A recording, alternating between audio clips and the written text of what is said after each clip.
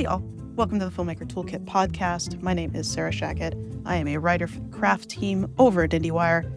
And today, honestly, we have one of the most fun conversations that I have ever had on this show. I got the chance to talk to Kelly Fremon Craig, who is the writer-director of Are You There, God? It's Me, Margaret, which is, of course, the new adaptation of the classic children's book. But whether you were big into Judy Blume or you read exclusively Redwall in elementary school, this film is pretty timeless. And I got the chance to talk to Kelly about creating a very gentle sense of period and nostalgia for the look of the film, how she thinks about writing and editing as complementary parts of the process, what is so interesting about awkwardness and scenes of self-consciousness, and a whole lot more. It is a fantastic conversation about a truly lovely film.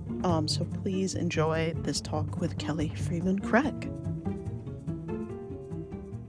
I would love to start at the start of the film and the camp montage in the opening. And it feels like the visual emphasis and sort of the moments that you're capturing do a phenomenal job of teaching the audience how to look at the world through Margaret's eyes. And I'm curious for you to sort of talk about the decision to start there and kind of what you wanted to emphasize at the start of the film. What I really was hoping to represent in that first montage was sort of the last breath of childhood and also that time in your life before self-consciousness has been introduced. You know what I mean? Yeah. So I remember this very distinct change in my life when I suddenly was aware of myself, was aware of like people, looking at me and judging me. And you know what I mean? Like I remember that, but I remember the time before that when I had no self-consciousness and I was just like two eyeballs looking out at the world and my whole sense of self was just everything I saw, everything in front of me. So there was such like freedom and abandon in that. And like your hair's a mess and you have like a popsicle mustache and, and all these things and you don't know and you don't care, So I really was trying to represent that and then have it pressed up against what happens next in the film, which is suddenly Margaret is very self-conscious about about how she looks and how she measures up to the people next to her, to her peers and stuff like that. It's such a short little thing, but it felt so important to me. How do you take that from sort of idea to, kind of like a visual plan and kind of creating like, because it feels like this sun-drenched end of childhood, as you say. And so I'm curious kind of how you think about translating that visually. I really wanted it to be down and dirty the way that we filmed it. I wanted to just encourage the kids to be kids. Mm-hmm. And so, I mean, it was like we just threw them in the lake with inner tubes and, and gave them popsicles and had them running around and sweating. And so it was just, a lot of it was just encouraging them to be themselves and then just having the camera be a fly on the wall and just catch these little moments. And so then when I got into the edit, it was just going through and grabbing those little gems that felt like they represented that abandon. I'm so glad you brought up the edit because I think the editing in this film is extraordinary. I remember being particularly struck by the montage where they're all getting ready for the party. Yes. And we sort of see all four of these girls' personalities in how they interact with their parents and what they're wearing and how nervous they are or whatever. I would love to hear about structuring that as well. I'm so glad you're asking me all the questions that I'm so excited to answer because I haven't gotten to talk about any of this. But I actually think of those two montages as like opposite ends of the spectrum. So I thought about the two of them together all the time because the first one represented this like total lack of self-consciousness and this abandon. And then the next one is all about how do I look? Am I okay? You know what I mean? Right. Like, and it's everybody's sort of different version of that. Nancy shaving her legs, Janie getting her hair, her mom doing her hair in that very specific way. Yeah. All of those little things that, that each of us individually focus on and worry about. wanting to capture that. Yeah, absolutely. And it was very cool for, like, it's small and it's not commented on in the film at all, but just, like, very cool to see a young African-American girl get her hair straightened. Like, yeah, it's awesome. Yeah, that I have to give so much credit to my assistant who that's the way that she got ready. And she was so wonderful in terms of just getting all those details down for me. And I mean, I literally, I feel like she deserves like a directing credit for that scene, because I was like, I want you to be with me by my side every second of this, and like, let's make sure that it's right and we're really capturing it. And so I'm so grateful to her, because I think details like that matter. In terms of details, one thing that struck me that this is grounded in 1970 in sort of the period of the book, but the look of the film feels a little bit timeless. And so I'm curious to ask you about sort of your vision for navigating the periodness of it, and also having all of the characters just look relatable. That was the other thing that was just at the center of my mind the whole time as I was thinking about how to build this world visually. Because I think one of the magic tricks of the book is that anybody who reads it any decade experiences it as contemporary. Yeah. I mean, when I read it in 1990, I had no idea it was written 20 years prior. So I was projecting all my own childhood images, of the 90s onto everything. And the book cover looked like it was contemporary, you know what I mean? Yeah. And I had no idea. So one of the big challenges was, how do you do that in a film? Because the difference between a book and a film is I have to choose visually. Like, I have to set us in a time period and all those things and make choices. And what I didn't want was for it to feel alienating to people who didn't grow up in 1970 or had seen it differently in their minds, right. So I was trying to thread this needle between both of the time and also timeless. Yeah. And that was something I really that was a challenge I really issued to the production designer, Steve Sacklet, and our costume designer, Ann Roth. I think they somehow pulled that off. I think Margaret's room, for instance, my hope was that her room would feel like, you could see that in 1970, but you could also see it in 1980 or today. You know what I mean?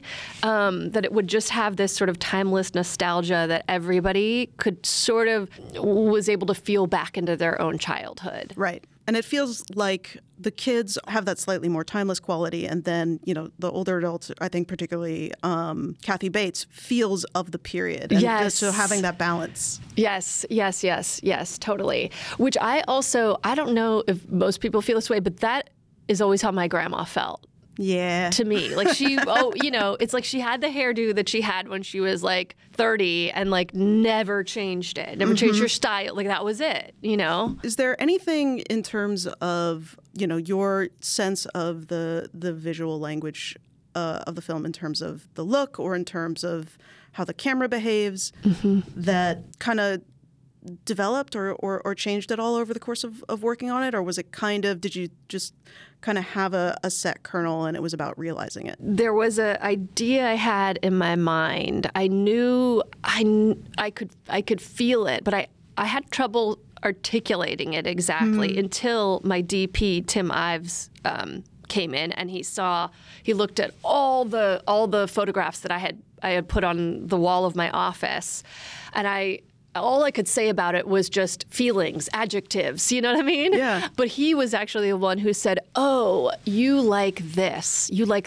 type of light. Like he could actually figure out technically what it was that I was responding to, which I honestly wasn't even able to articulate for myself until he did that for me, That's awesome. Which feels like such a gift, and also just that he was able to realize that, he was able, because very often you have something in your head, but it's hard to get what's in your head, manifest in reality. Absolutely. And so often he was able to do that. And that was really just such a terrific collaboration. And he's such a kind and sensitive and gentle man. So what is the kind of light that you were responding to? One thing I really love is this sort of like side light, this light that like cuts through and creates little like like dappled light on the floor. There's something about that, like light streaming through a window, that for some reason, I guess, like it just evokes something nostalgic for me. It feels like home to me. I don't know quite why, but, you know, where the carpet sort of lit up in places.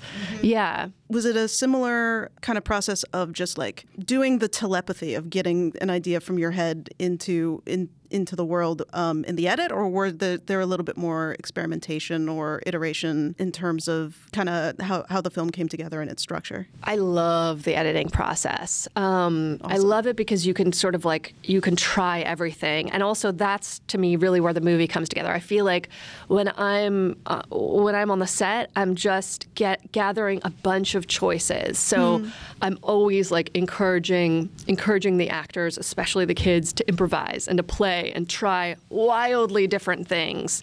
Because I think sort of the worst thing is when you wind up in the edit and you have 6 takes that are all the same, you know? Like you want to have a real range, because once you're in there, that's when you start to build it and you realize you need a little more this here or a little more that, or, you know, you're turning dials. Yeah. And also, because I do like to improvise so much, there are little gems that come out of every time you improvise. Like, and it can be the whole 95% of it doesn't work, but the 5% that does, like, winds up in the movie because there's just some little nugget that's just nuanced and real. And so a lot of what I do is sit with my editor, and we go fishing for those nuggets. We look through all the dailies and we just grab those things that just make us feel something or make us laugh and put them in a bin. And then she went off and, you know, and would put them together and would weave them through. I love that process. And also just you see the things you don't need when you're editing. Very often the lesson is like you need less than you think you do. Yeah. You know? No, that makes a ton of sense. Yeah. So I like that process of whittling something down to just what is necessary and nothing more. Like yeah. You've made 2 different films, but they are about young women at different stages of their lives. Do those nuggets or kind of where they appear, or what is it a little bit different from high school to elementary, or I'm curious if kind of the things you were focused on or the things that made you feel something were of a different kind. I feel in a lot of ways they have a similar DNA. I think they do go back actually to this same sort of feeling of self-consciousness, although I think that they are self-conscious about different things, you know? I mean, when I was this age, I was so worried about what my body was doing or not doing. In my case, not doing, because I was a very late bloomer, you know, and I was praying to God for a decent pair of boobs for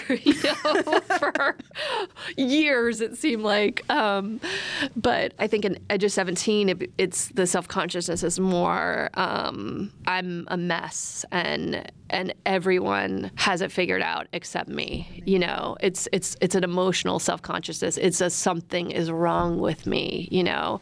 And I think with Margaret, she has a similar something is wrong with me, like I'm not normal, oh God. And I don't know, I wonder if, I've asked myself a lot, like, why am I so drawn to these stories, you know? And I think there is something about this time that really makes you do a lot of self-exploration that I don't know, that I feel like I've been doing all of my life. Like I'm on that kind of coming of age trajectory over and over and over again. I feel like I'm on it right now. Right. I mean, I have to say, like doing press stuff and everything, this is new for me. I feel like an awkward 12-year-old, you know? And I'm like, I cannot escape it. I'm just doing it over and over again. So, yeah. Yeah, it's just life a little bit. It's just life, yeah. There's a lot of wonderful things visually in this film, but Rachel McAdams standing in a room that doesn't have a couch is one of them. And I would love to hear about both in the scripting, creating the balance between Margaret and Barbara, and also in terms of filming and editing as well, because it feels so important that Barbara goes on a journey too. Yeah. No, I when I reread the book, because I read it when I was 11 and then didn't reread it until I was, an adult, I was so suddenly interested in Barb, who I did not care at all about when I was 11. Of course. Because who cares what the adults are doing, But as as an adult and as a mom, I was really taken by her. And there was only a little bit about her in the book because it's really from Margaret's point of view. But that little bit interested me, and I wanted to see what would happen if we explored her further. Yeah. And in particular, what I wanted to explore with her was this inner struggle between trying to be the kind of mom that you think, that your kid deserves, and also giving time and attention to the work that you love, and that's something that I struggle with still. I am constantly trying to find that balance, and I'm constantly just crushed under the weight of my maternal guilt. I constantly feel like I don't know if I'm doing it right. That's another thing that makes me feel like an awkward 12-year-old is being a mom. I never know if I'm doing it right, and I feel like the stakes of that job are so high. If I do it wrong, I will screw this kid up for life. I'm already oh God, he's gonna go to, he's gonna be in therapy in 10 years talking about my mom, this and that. I'm oh God, I'm trying so hard not to, but I know I probably will. I'm doing things wrong, and it kills me. There's this wonderful equality to the camera, and in terms of how we see things affect everybody, not just Margaret, which feels really unusual for a coming-of-age film and intentional, I am sure. Yeah, no, thank you so much for saying that, because it was important to me to get out of her POV in moments to see how the adults in her life are being affected by this journey as well, because like you said, we're never not growing up. You know what I mean? Yeah.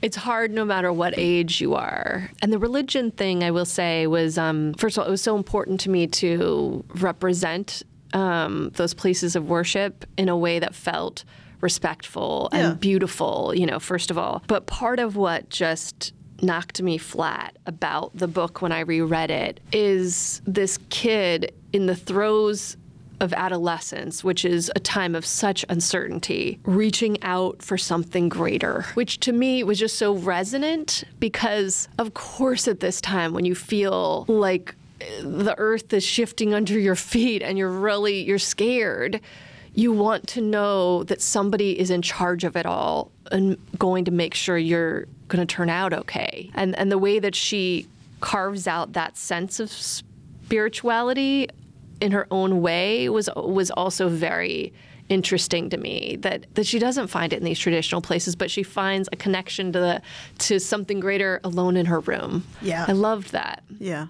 Was it always conceived of as her talking to God was going to turn into voiceover, or was there any version of it where it was just always going to stay with her in the room? I always knew that it was going to be both. I always knew that it was going to have to be both, but finding that and finding how it gets threaded through was a process. Word. You know what I mean? It was a process in the edit where you're sort of feeling, is everything working the way that we need it to? Do we need a little more here? Has the conversation dropped out for too long?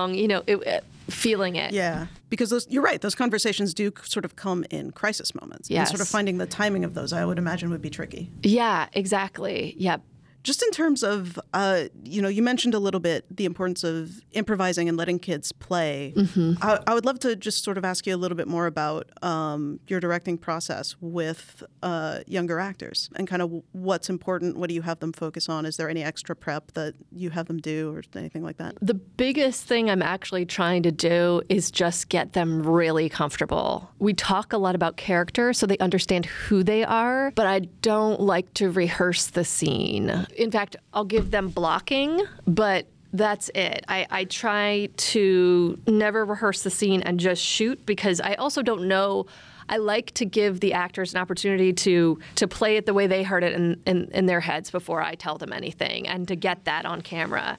And then we start to play. But also with the kids in particular, like I said, I love to encourage them to just act in character. And very often I actually say, okay, I know that's your monologue, but now you got to tell the same story, but you can't say any of those words. And there's something about that I think is so helpful and freeing, because, it requires them to be completely in the moment, and then it requires the other people in the scene to be in the moment, because they don't know what's going to be said, and so everything just I think starts to feel more alive and fresh, and you and you can shake them out of that sort of memorization of the lines, which sometimes can just dull the feeling of the lines, And also, the other part of it is, very often they come up with things that I could have never come up with as a writer, There's one particular scene where they are looking at the anatomy book for the first time, and they see the scientific drawing of the penis. And that actually was a scene where I just set up the camera and I opened the book and I said, just react. Just whatever comes to your mind when you see this drawing, say it. And that is what's on film. That everything they say about that picture is really what they thought of it. So, yeah, incredible. I could have never come up with, it looks like a thumb. That line in particular, I cried laughing. The just disdain dripping in their voices, too. It's great. It is so true. Oh, the fear of preteen boys everywhere. I know, totally. Can I also ask about, it feels in terms of the girls, like the fancy New York restaurant where Nancy gets her period, and that sequence, because she's such a brat, and then yes. and then you get to have that moment with her in the stall. So I'm curious about what was important to you about that. The characters who are the worst behaved are often the most interesting to me, because I'm like, oh, how did you become that way? You know, that scene in particular in the bathroom was so important to me to get right, because I think that it shows this other side of Nancy that is just a kid who's scared. Yeah. And also, one of the things that I think Kate, who plays Mrs. Wheeler, Nancy's mom, did, is the way that she reacts in that moment is, I think, so telling of their relationship, because in that moment, Nancy desperately needs a hug, but her mom is just sort of into the practicality of it, and oh, there's a stain on the dress. It's like she's thinking of those things, the mess of it. Yeah. And okay, we need the pad and blah, blah. And I thought that was so telling about their relationship and sort of why Nancy is the way that she is, I think they both were so terrific in that scene. And Elle, who plays Nancy, one of the really, really wonderful moments on set was she was doing that scene, and she did a few takes, and they were wonderful. Then she says to me, do you mind if I just talk to my mom for a second? And I was like, yeah, sure. She goes over and she just hugs her mom, and her mom hugs her, and her mom whispers something to her, and it's just the tightest hug. And then she comes back and she delivers that take that just the cameraman was crying. I mean, we all were like, whoa, what? Wow.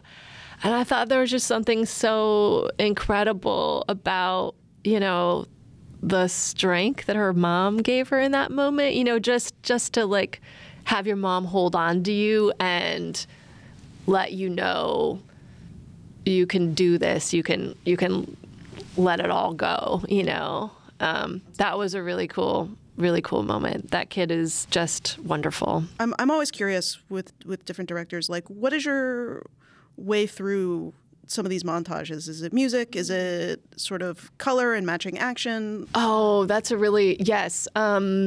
Music is a big, big thing. We have to find the song first, or at least something that's that feels like it has the energy of the song, even if we haven't found the song exactly yet. So that feels like it leads it. Yeah, and very often it's trying to pick these little gems. It's the same thing where it's like you're kind of going fishing for those little moments that feel real. How do you feel about like the script as a blueprint? Do you write very visually? Do you try and capture the tone that you're going for? I'm so glad you're asking, because I geek out over how writers write. Because it's so solitary, you know what I mean? So it's like you don't ever know how other people write. So no, I'm actually not very visual. When I write, I am each character, so I'm seeing through their eyeballs and feeling through their body. So it's like I'm jumping around each different person, and then it's only later that I sort of step back and I think about the staging or where, like, you know, all of those other things. Initially, as I'm writing, I can feel, it's interesting. I can feel the light. I can feel the light and the mood and stuff like that. So that's one thing I'm always aware of. But those sort of visual details, I don't figure out until later. And I'm also, a lot of times people will say, "Oh, did you envision this person while you were writing this cast?" I never do that for whatever reason. I can't actually see the person. I'm like hearing them and feeling them, but I never see a face, which is very, very odd. You know, only later after I've written it do I think about like, okay, which actors give me that feeling and sort of sound that way. That makes a ton of sense, because it's the act of writing is as you say, sort of like embodying the characters. Yes, exactly. Judy Blume said, I heard her say she hears her characters but never sees them, and I thought it's so interesting how everybody does it. The answer to this may be no, because you don't want to get in your own head. But did you try and sort of take anything of Judy Blume's style that you wanted to incorporate either into the script or visually? Really, it was the feeling that her work gave me. And the feeling that her work gives me is that it's always honest. She's always telling the truth. It also rides a certain line where it's almost like it's a little scary how honest it is. It kind of makes you go, "Ooh, are we allowed to say that?" You know? So that's the feeling Judy Blume gives me. So, you know, for instance, filming the scene with Margaret trying on the pad for the first time. Yeah. Like, that was something that felt a little like, oh my gosh, I can't believe we're seeing this. I mean, something that's so simple and ordinary, and that half the population does, but for some reason, I don't think I've ever seen it on film in that way. So it felt a little electric, something about it, you know? And there was another, I'll say there was another detail where I wanted to add the thing about when Gretchen says it kind of has a smell. It smells like the monkey bars, you know? Yeah. There's something about that, the reason, you know? And then Janie's like, I used to love the monkey bars. But part of the reason I wanted to include that is because it almost crosses a line, right, where people could be like, oh, why did you have to go there? Come TMI. on. Yes, exactly. Yeah. And that's, I think, what Judy Blume did. There's almost TMI. But for whatever reason, I, as a reader and viewer, I like that. I want the truth. Even I like that feeling of where it almost embarrasses me. And it feels like so weirdly affirming, because as you said, it's the mundane details of life. Yes. Yes. Yeah. Like exactly. when they're in the pharmacy, like buying the pads. Yeah. And it feels like the most stealth spy mission. I'm just like, yeah. Exactly. Yeah. That thing that was really scary to do until I realized it was incredibly normal. Yes, exactly. Exactly. Totally. Yeah. But at that age, it's just, the stakes feel so high. And then it complements, like, I would also love to ask you about the scene where Barbara's parents show up for dinner, and then Herb's parents show up for dinner. Because that feels honest, too, in a way that's uncomfortable. Yes. But the film's, I think, prepared you for that. So I'm curious how you thought about that moment. That was one of the hardest scenes to shoot, because in so many different ways. I mean, because there's so many different people, so you have so many camera setups because you're trying to get everybody.